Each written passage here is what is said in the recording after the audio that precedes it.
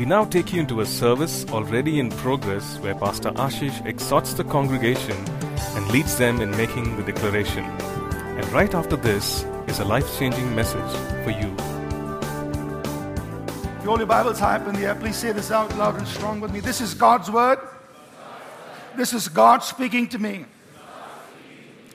I am who God says I am. I can do what God says I can do. I will become everything God has promised. I'm saved, healed, delivered, redeemed. I'm blessed, victorious, prosperous, triumphant. I'm a minister of God, a servant of Christ, and a channel of His blessing to many people. I receive His word. I live by His word. Christ is my master, and to Him I am in absolute surrender. In Jesus' name, amen. God bless you. You may be seated. We're talking about the marketplace mandate, and this is the fourth message in this series. This morning, I want to talk to us about timeless principles for the marketplace. Timeless principles for the marketplace. Essentially, my objective here this morning is to impress on our hearts that there are things from the Word of God, there are principles in the Word of God, or truths from the Word of God that are applicable to the marketplace, that you and I can take with us, or should take with us, to the marketplace, to our places of work, and apply these principles, live by these principles in various workplace scenarios, various things that we face in the marketplace. You know, many of us, we have a default understanding that, in the church I am sheep, in the world I am wolf. So when I'm among sheep, I behave like a sheep. I do what sheep do. I live by the principles of the word. But when I go into the marketplace, I got to be a wolf among wolves. And so I do what wolves do. A bite, a bark, whatever, I hope the other sheep don't see me being a wolf. But Jesus told us, He said, I'm sending you as sheep among wolves. So that's the call, that's the challenge. That even when you go into the marketplace, even when you go into a world, a workplace that may be hostile, you still maintain your identity as sheep without getting eaten, of course. You still live by the truths that we learn and discover from the Word of God in church or as believers. We still live by these things in the marketplace. Now, it is true that the world or the marketplace is very hostile. In many workplaces, there is no right and wrong. You do as the situation requires. In order to make sure you meet your goals, you achieve your targets, you make money you're supposed to make. There is no black and white. Everything is gray. There are no absolutes. Everything is relative in many workplace scenarios. And so as a believer, what are you supposed to do? What are you supposed to live by? Do you just go with the situation as situations demand, just do what situations dictate or your bosses dictate? Or are there timeless principles that we can live by? And so what I want to challenge you and I is that the Word of God provides us principles, absolutes, that we must carry with us and walk in, live by, in the marketplace, regardless of what situation or circumstance we encounter. And, we could spend hours on talking about various situations and asking questions. So what does the Bible say about this? What am I supposed to do? How do I handle this? How do I respond? How do I react in such and such situation? We can talk about many of them, but this morning I've just picked out a few that might be of interest to us. I want to just share what the Word of God says concerning those situations, at least some of them. But I encourage you basically to go back with the understanding that the truth I read in the Word are applicable to me in my place of work, regardless of what situation I face, and I got to live by the Word of God. Some of the things we want to talk about this morning are how do we treat employees or people who report to you, people that you supervise. As a housewife, you supervise 1 or 2 or 3 servants. How do you treat them? See, even you're not excluded. How do you treat them? In the place of work, you may be a team leader, a project manager, a mid-level manager, senior manager, vice president, whatever. You may oversee 2 people, 5 people, 10, 100, 1,000. Are there certain things that we can take from the Word of God that apply to how I treat those who report to me, those I lead? We want to talk about people and relationships, some very, very basic things on how do I relate to people in the workplace. We want to talk about career growth. What about career growth? What about my promotion? What about my raise? Is there something from the Word of God that I can apply to that? We'll spend a bit of time talking about corporate finance. What does the Bible say about money in the marketplace, about making money, pricing goods and services, and so on? And then I'll touch a little bit on work habits, some things that you and I can carry with us to the marketplace. So let's begin talking about, how do we treat employees or people who report to us, who work under our leadership, whom we supervise. Some things, again, this is not exhaustive because, each one can take a long time in itself. But I just want to share a few things that you can carry with you. It's very important for us to understand that the Bible teaches us not to use abuse or threats in leading people. No abuse and no threats. You have experienced this, and usually this is what I do when I talk to customers. I try to figure out within the first 2, 3, 4 calls or during the course of our interactions what kind of leadership style this person has. And then you would have encountered several. For instance, you'd have found out, I'm just dealing with one person who, for this CEO, everything is urgent. The way they communicate is like, man, it's got to be done now. That's their strategy to make sure you do things. Whether it's urgent or not, it doesn't matter. They just communicate in such a way. There's a huge fire, we need to put it out. Everybody's got to do something. In your mind, you understand the reality of it. You understand where things fall. You know that it's not as urgent as they make it to be.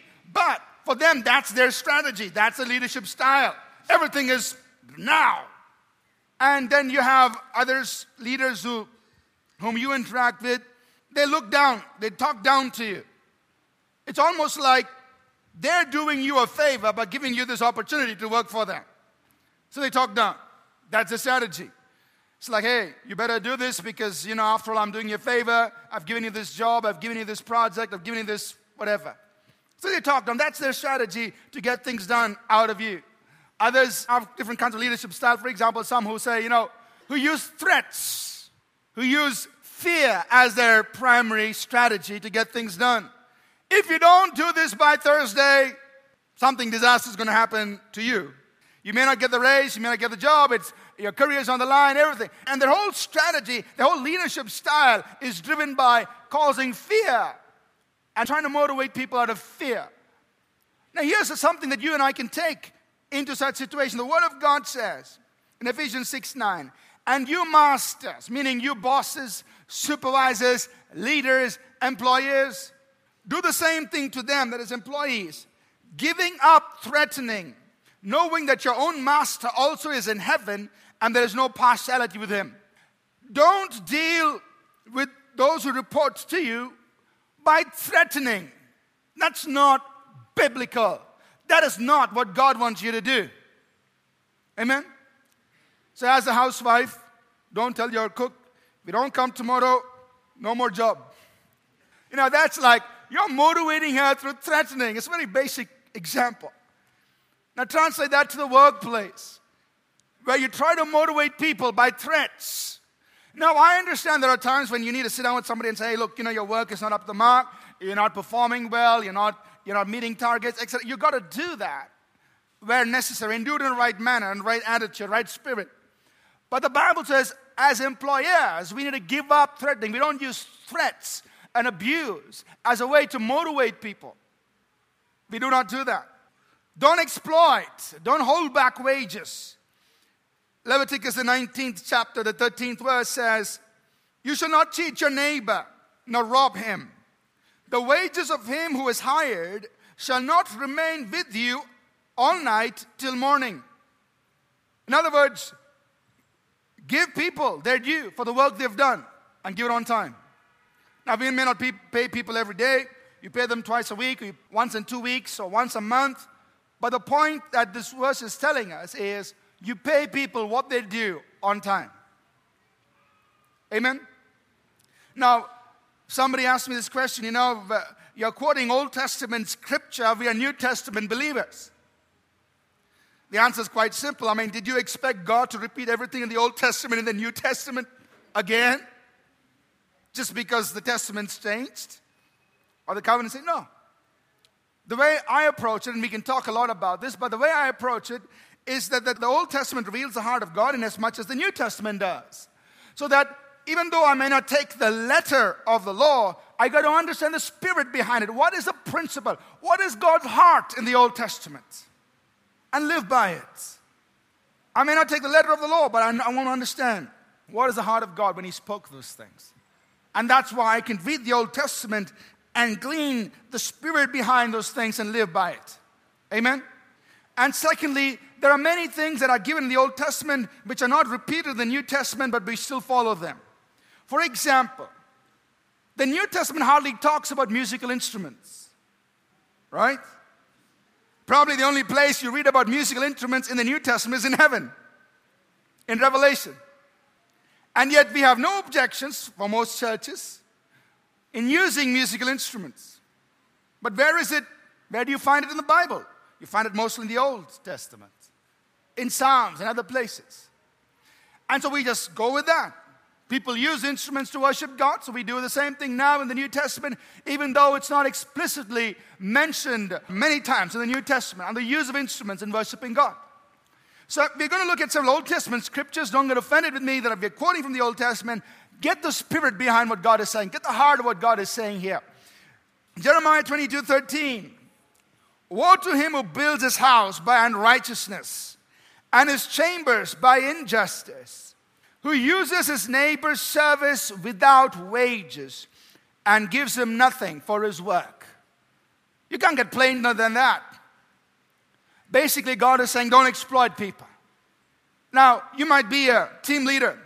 You may not be directly involved in paying people their salaries, but your assessment determines their pay.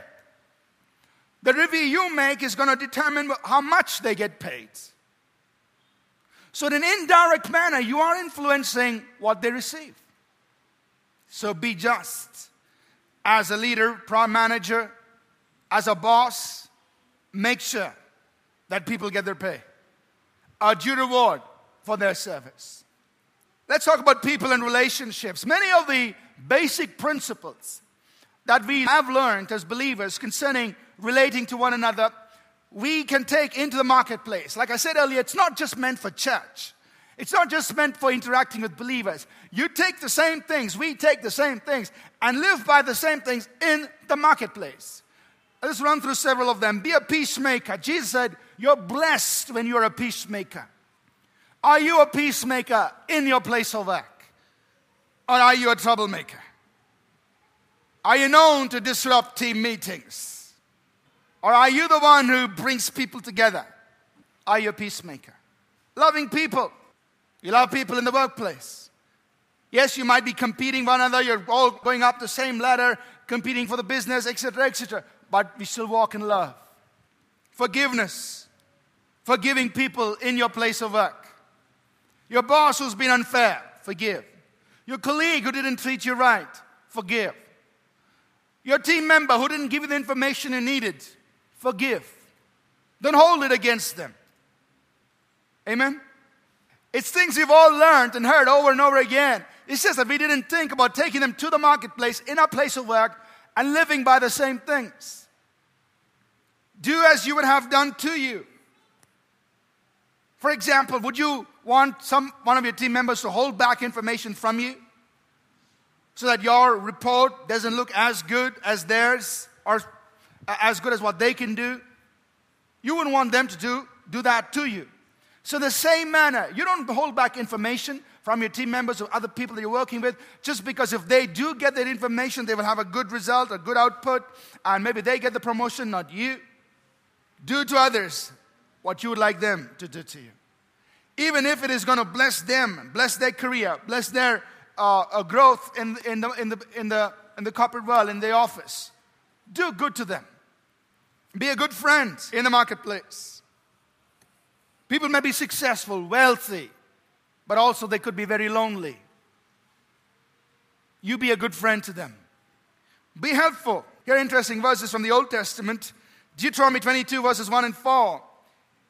You shall not see your brother's ox or his sheep going astray and hide yourself from them. You shall certainly bring them back to your brother. You shall not see your brother's donkey or his ox fall down along the road and hide yourself from them. You shall surely help him lift them up again. And somebody thinking, man, my brother has no donkey, no ox. Forget it, this doesn't apply. Now, in the Old Testament, the donkey and the ox represented means of work. It was related to work. That means of livelihood.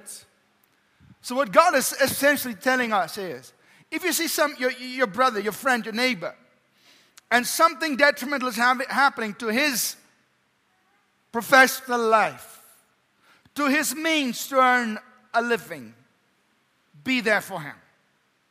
Help him out. That's what essentially the heart of God is through these verses. Be helpful. Be careful in your speech. Colossians 4:6 tells us, let your speech always be seasoned with salt. Meaning, be careful of what you say. You know, when you're sitting in meetings, talking to customers, various situations, things can get heated up. The blame game can start. It's because of this, it's because of you, and because of this, that we didn't meet our targets, we couldn't finish things on time, etc., etc., etc. Things can get really intense. And that's when you want to get out and send a nasty email to the whole team, blast them all. Or do something that you want to give them a piece of your mind. But remember, the Bible says, be careful with your speech. Let it be seasoned with salt. Be careful what you're going to do. Think about the reactions, the repercussions, the consequences of what you're saying or what you might express through an email or a phone call.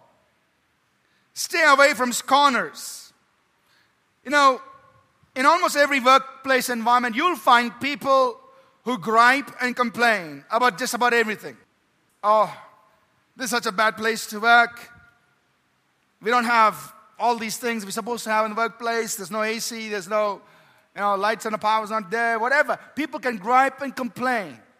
And the Bible tells us, do not sit in the seat of the scornful. Blessed is the man who doesn't sit in that seat of the scornful, the complainer, the one who always finds what is wrong with things. Don't sit in the seat of the scornful. And then you'll receive the blessing of God. So you make a deliberate choice, even there are people around you who are scorning it and making negative remarks and criticizing and insulting the boss or whatever. You know, they've got so many things to complain. You make a deliberate choice not to sit in the seat of the scornful. If there's anything that you're going to say, it's going to be good. Now, you're most welcome to have suggestions for improvement, things that you want to suggest, how things can be improved. That's good. But give it in a right manner. Give it in a positive way. So for the betterment of your office or your place of work, of your organization, that's always good. But to sit and criticize is sitting on the seat of the scornful. And the Bible teaches us not to do that. Receive correction and discipline well. There will be times when your supervisors, your bosses, those in leadership that you report to will need to come to you and correct you. And how you respond to that is so important. Receive correction well in the workplace. They may not be spiritual people, they may not be pastors and others, but they're still your leaders. And the Bible teaches us to receive that correction correctly, rightly. Knowing that it's meant for the corporate good, it's meant for the betterment of the organization. And that's why they're bringing in this correction, this change that they expect of us. And here's a tough one. Honor your bosses, even bad bosses, even unfair bosses. Honor them. 1 Timothy chapter 6 verses 1 and 2 says, let as many bondservants or employees as are under the yoke or that are employed count their own masters, their bosses, supervisors, employers, worthy of all honor, so that the name of God and His word, His doctrine, may not be blasphemed. Meaning, honor those over you in your place of work. Honor them, give them respect. It didn't say honor only the good ones. Honor the boss, those in leadership. And verse 2, and those who have believing masters. Meaning, if your boss also happens to be part of APC. If your boss also happens to be a believer. If your manager also happens to be a child of God. He says, and those who are believing bosses, let them not despise them because they are brother. I mean, don't treat him lightly just because he's a believer. Don't take advantage of that. If your company procedure says, you've got to apply for leave 5 days before you take your vacation. Hey, so man, my manager, he's a brother in the Lord. So what do? That morning, send him a text message. Hi, bro. Not coming to work today. I need to go and pray. Don't do that. Don't take advantage of the fact that your boss is your brother. Don't do that. Follow the complete policy. Do what is required of you in that office. So don't despise, don't treat him lightly just because he's your brother. But rather serve them or work under his leadership because you are benefited as a believer. And Paul tells Timothy, I want you to teach and exhort such things in the church. In 1 Peter chapter 2, verses 18 through 21, it says, servants or employees, be submissive to your masters, your employers, your bosses with all fear, meaning giving honor, not only to the good and gentle, but also to the harsh. Honor your bosses, not only to the nice and soft ones, but even to the harsh ones. I know some of you are thinking, man, I wish I didn't come to church today. Verse 19, for this is commendable, if because of conscience toward God, one endure grief, suffering wrongfully, meaning this is something God appreciates. God Himself commands that if you, because you want to keep a clear conscience toward God, you honor your boss even though he's harsh, even though sometimes he's rude, he's rough, you just honor, you go with it. You endure hardship even though you're suffering wrongfully. It's commendable. God admires it. Verse 20. For what credit is it if when you are beaten for your faults, you take it patiently? But when you do good and suffer, if you take it patiently, this is commendable before God. So when there is difficulty, when there is challenge, when it's hard, and yet you choose to keep a clear conscience before God, go with things, give honor to your boss, you respect, God commends it. It's commendable before God. Amen? See, these are things you don't learn in your MBA. It's in the Bible. Psalm 103 verse 6 says, the Lord executes righteousness and justice for all who are oppressed. So if you are mistreated, if you are treated unfairly in your workplace, look to the Lord because God will execute. God will send a divine intervention into your place of work. You don't need to take things into your own hands. He will send righteousness and justice for everyone who's being mistreated, who's being oppressed, who's being treated unfairly. He'll do it. Amen? Let's talk about career growth. As believers in the marketplace, as we said in our very first message, it is right for us to desire to succeed, desire to be promoted, desire to grow professionally. There's nothing wrong with that. Profit motive is not wrong before God. Your desire to ascend in your professional life is not wrong. But here are some scriptures, here are some things that you and I can take to this context. In Psalm 75, verses 6 and 7, the Bible says, "For promotion doesn't come from the east or from the west, but it is the Lord who puts down one and raises up another." In other words, promotion comes from God, and God knows how to make room for you to be promoted. Do you believe that? He can do it for you. So as a believer in the marketplace, where everybody is trying to grow as quickly as they can and go up the corporate ladder as soon as they can, here's where you repose your faith that my God will bring promotion for me. Amen? He'll do it. Promotion does not come from the east or from the west. It comes from the Lord. So you put your heart and eyes to the Lord. Say, "Lord, I want to be promoted, and I ask you that you'll do it for me in your way. You do it for me. I'll be a good employee. I'll give my best, and I'll give more than my best, but I'm looking to you for growth and increase professionally." But you say, but my workplace is so unfair. My boss always tells me I'm doing a good job, but when it comes to performance review time, he gives me ratings that are unfair, that are not accurate. They don't describe what I really have put in the whole year. And then for his favorites, he gives them a higher rating than what they have actually done. And it is true that these kind of scenarios happen over and over again in the place of work. How do you respond? What should you and I do as believers? I'd like to remind you about Jacob and Laban, an Old Testament story. There's nothing wrong with working for your uncle if you want to. Just that Jacob didn't find it too good to work for his uncle. His uncle was very unfair. Made him work 7 years for a certain reward and didn't give it to him at the end of 7 years. Made him work another 7 years. Exploited him. Took advantage of him, of his situation. Ran away from home. No place to go back. So totally exploited him for 14 years. But then the time of divine intervention came. God gave Jacob a single idea. And in a matter of few months, he got back everything that was owed to him for 14 years, plus a whole lot more. And he said, "Uncle, thank you very much. I'm going back to my native." "Thank you very much, Uncle. I'm going home." And he departed.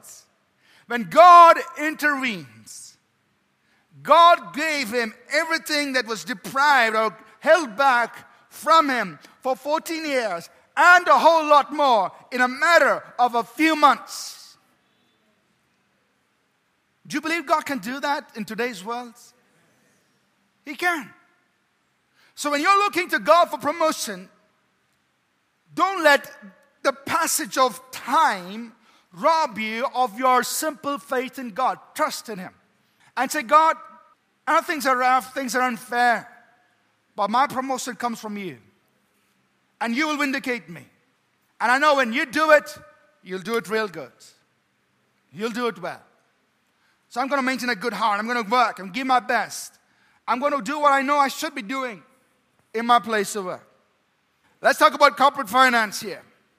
There are several Old Testament scriptures that basically bring about a very simple truth concerning pricing products and services. It may seem very elementary to us, but not many people actually practice it. What God really wants us to do when we price products and our services, and some of you may be, in sales, in marketing, in accounts, whatever, and you're directly or indirectly involved in determining the price of the value of your goods or your services that you release to your customers. Here are some things to keep in mind, that really God wants us to give good value at a fair price.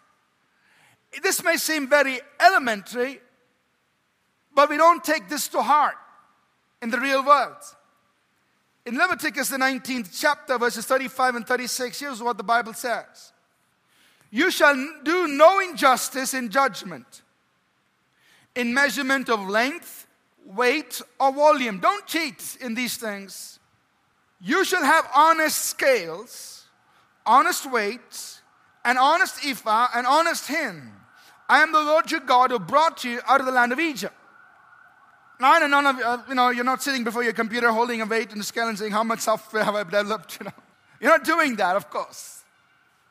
But the point that God is telling us here is, be fair, be honest, be right in how you price your goods or services, in your measurement, in your estimation of what you're doing. Be fair, be right. Amen? Let's look at some scripture here on this. Leviticus 25:14. And if you sell anything to your neighbor or buy from your neighbor's hand, you shall not oppress one another. Meaning, in this whole trading, in buying and selling, don't oppress, don't abuse, don't take advantage, don't deal unjustly in your buying and selling of your goods and services. Deuteronomy 25. Verses 13 to 16. You shall not have in your bag differing weights, a heavy and a light. Okay, let me see who's coming. Oh, that guy's coming. Man, he's getting out of a Mercedes. Let me take the, let me take the, the heavy one, the light or whatever. The one that makes him pay more, Oh, God's saying, don't do that kind of stuff. You shall not have in your house differing measures, a large and a small. You shall have a perfect and just weight, a perfect and just measure, that your days may be lengthened in the land which the Lord your God is giving you. For all who do such things, all who behave unrighteously, are an abomination to the Lord your God. Ours don't have differing weights and measures. Don't show partiality. Don't be unfair to your customers. Be honest.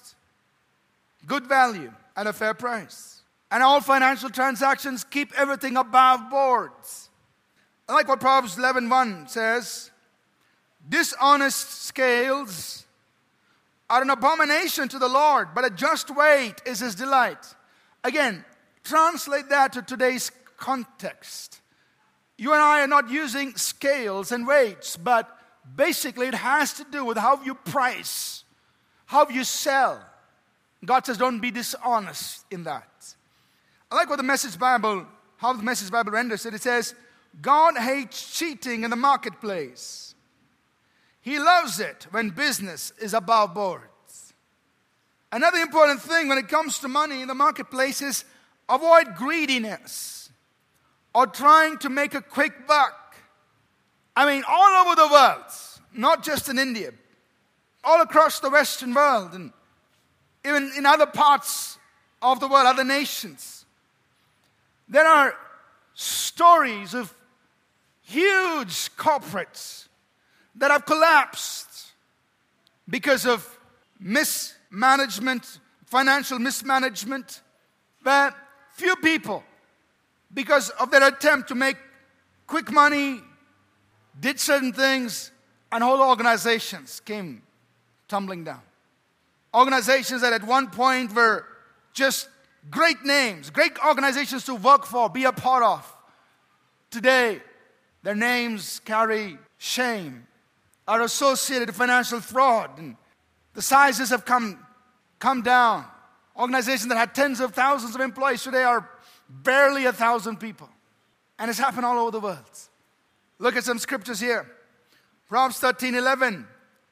Wealth gained by dishonesty will be diminished, but he who gathers by labor will increase. You work for it. You earn it. You're safe. Proverbs 15 and verse 27. He who is greedy for gain troubles his own house or his own organization, but he who hates bribes will live. Now, talking about bribes, there are bribes the way the government office does it. Kodappa. It's plain and direct.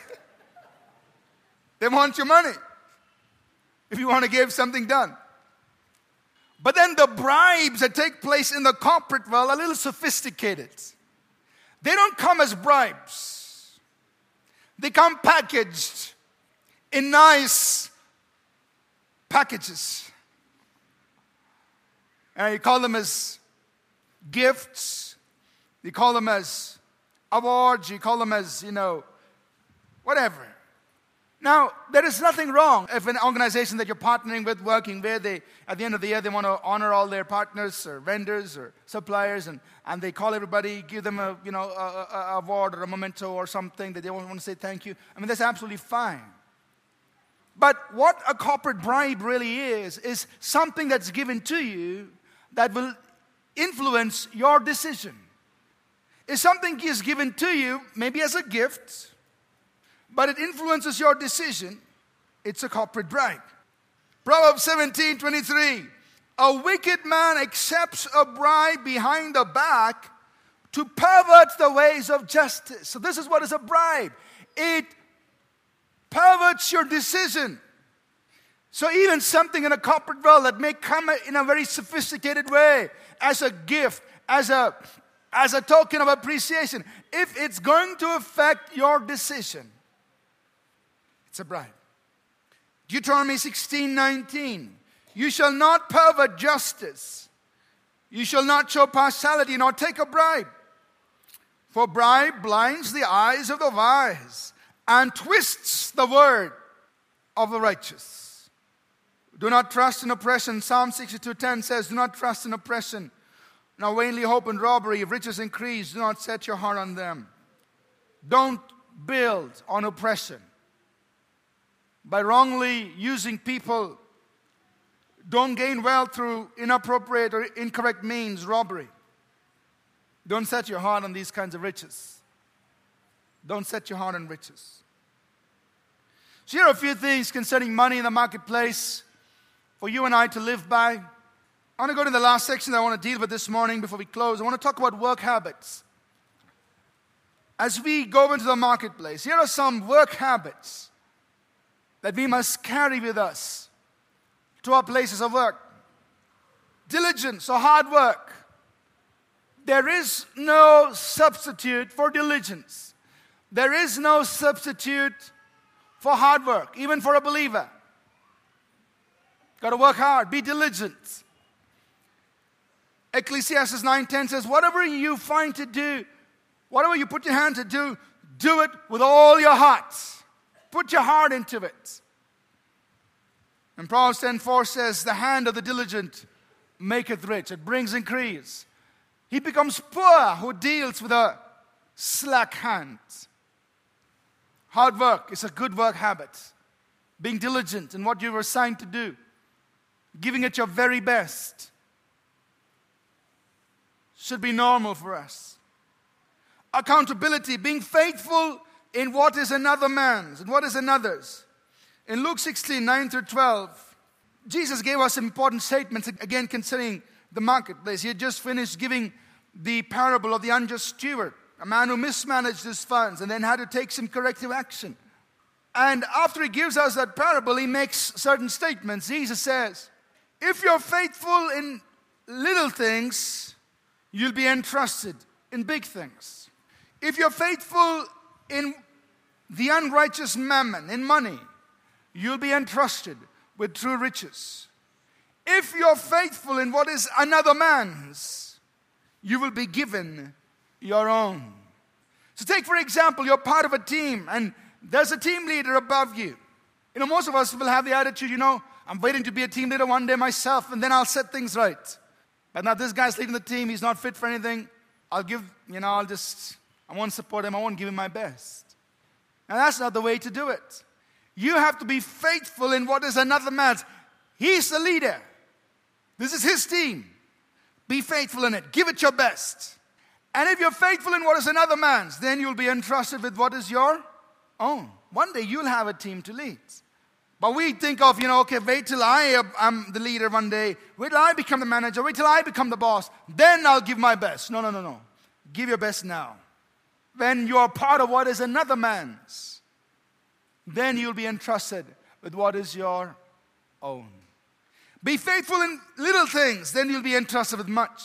Maybe in your place of work, in your team, you're given a small little thing to do, seems insignificant, but do it faithfully. And you do it faithfully because you know that when you're faithful in little things, you'll be entrusted with bigger things. An interesting statement Jesus made. He said, if you're faithful in the unrighteous mammon, you will be trusted with eternal riches. You know, in our minds, we've separated money and spiritual leadership. But in God's mind, He hasn't. How you handle your money, what you do with your money, is going to determine whether God can entrust you with spiritual things, with true riches. Amen? It's biblical. He said, you be faithful in the unrighteous mammon, and you'll be committed with true riches, with eternal things. Another work habit that you and I can take is Christ-like leadership that transforms our workplace.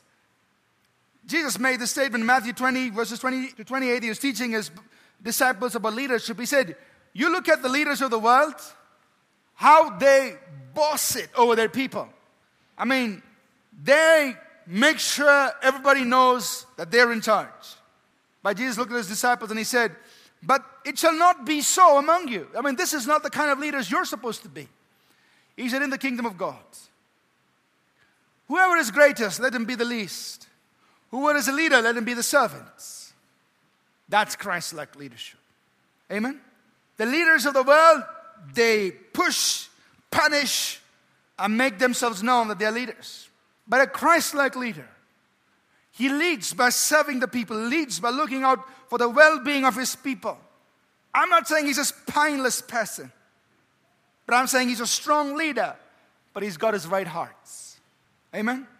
I like what Bill Johnson says. He says, you serve with the heart of a king. You lead with the heart of a servant. Amen? You lead with the heart of a servant. You serve with the heart of a king. You've not lost your value just because you're serving the people whom you lead. Amen? And when people see such kind of leadership, whether it's a team leader, a project manager, whatever role you are, when people see this kind of leadership, it's going to get their attention. They say, how come you are different from all the other managers, from all the other team leaders that I've had to work for? How come you are different? It gives you an opportunity to tell them why you're different. And that kind of Christ-like leadership will transform the workplace. And lastly, another important work habit that you and I must carry is to honor God and serve people with money. At the end of the day, you work hard, you make money. Two important things to do with money. Honor God and bless people. Honor God, which means give your tithes, which is 10%. And your offerings to the work of God. Amen? Now I know some of you are thinking, man, this is tough. Think about it. You know, I'm in the 20%, 30% tax bracket. Money goes, 30% goes off. And then after, I still have to give another 10% to church. And then offerings. And you look at the unbeliever. Say, how lucky for him. He doesn't have to give tithes. No offerings. He gets to keep all that money. I have to give tithes. Offerings. But what did God say? He said, you know, you bring all the tithes in. And I will open for you the windows of heaven. And I will pour out on you such blessing. You won't have room enough to receive it. So the way you and I have to think is, you know, I'm blessed when I tithe and give to God. Because my God can give to me more than what money can buy. Amen? So you're really not at a loss. When you tithe and you give your offerings for the work of God, God's going to bless you. Look at these scriptures in Proverbs 3, 9 and 10. Honor the Lord with your possessions and with the first fruits of all your increase. Honor God with your money.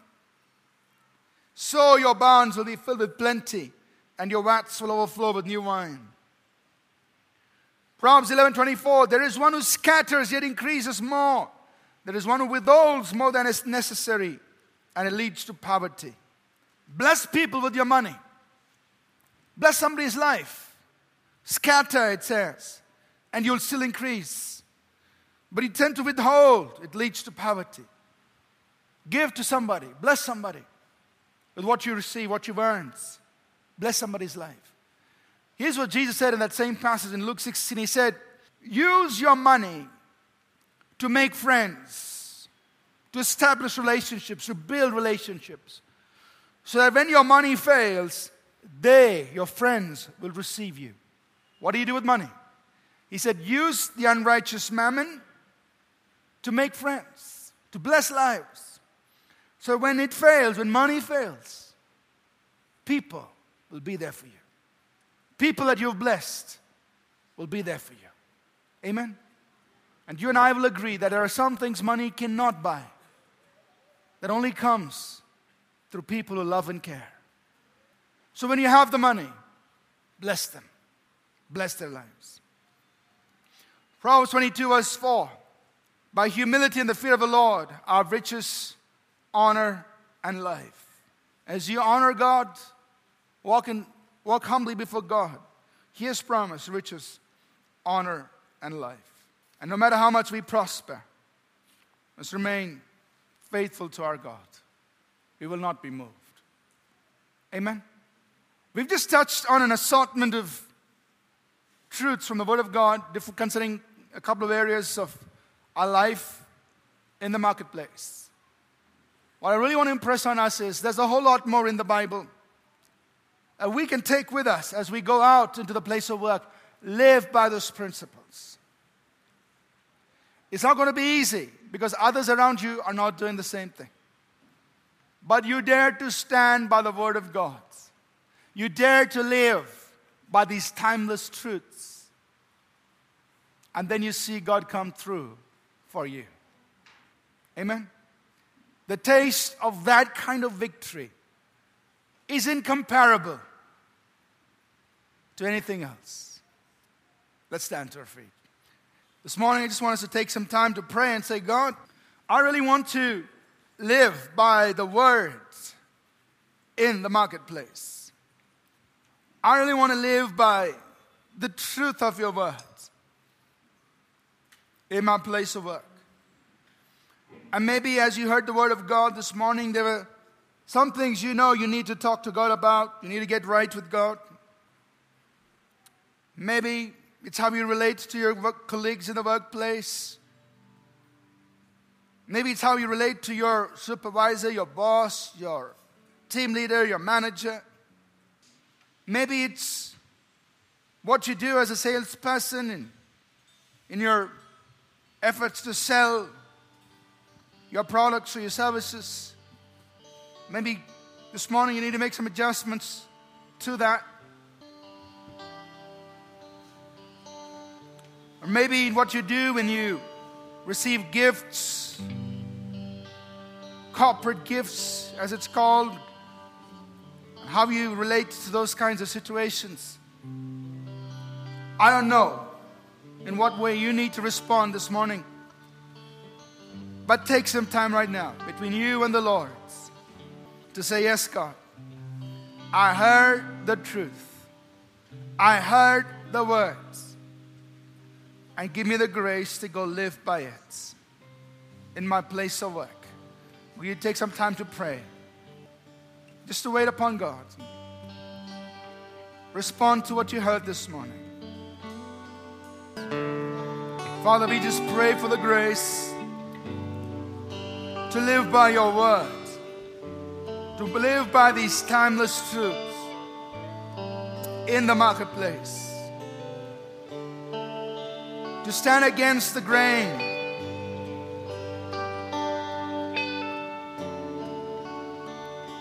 to live by the absolutes of your word.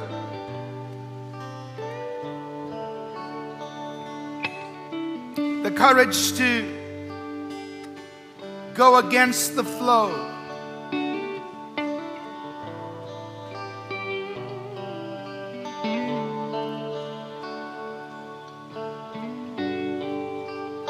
The courage, Lord God, to, if need be, suffer a little in order to receive your commendation, to receive your approval in our lives. We ask for the grace to do it. And Father, even now we pray for those who might be in various circumstances and situations in the workplace that are challenging, that may be unjust, may be unfair. And we ask for your intervention. We ask for your hand to come through, because your word says that you execute righteousness and justice for those who are oppressed, for those who are being treated wrongly. That God, you would come through.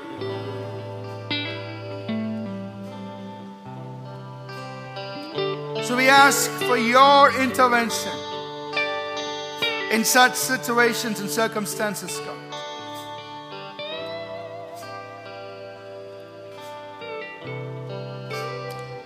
Father, we ask for promotion to be released, for increase to come, for blessing on people who stood the test of time, who've been faithful in what they've been doing, who've been giving their work wholeheartedly. We ask for your blessing of promotion, your blessing of increase to come in their lives, Father.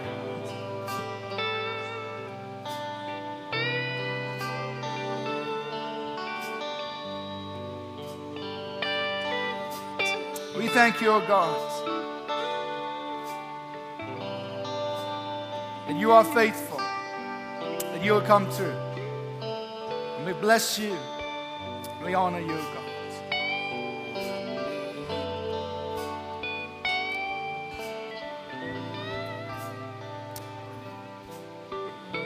Let's close together this morning. Father, we give you thanks for what you've done, for what you're doing. Increase your work and be glorified in our lives, we pray. In Jesus' name. Arise and shine, for your light has come, and the glory of the Lord has risen upon you. Though darkness cover the earth and deep darkness the people, yet the Lord shall arise upon you, and his glory will be seen upon you. In Jesus' name. Amen. We trust that this message was a blessing to you. We'd love to hear from you. You can email us at contact@apcwo.org. Also, visit our website www.apcwo.org for additional resources. Thank you for listening, and God bless you.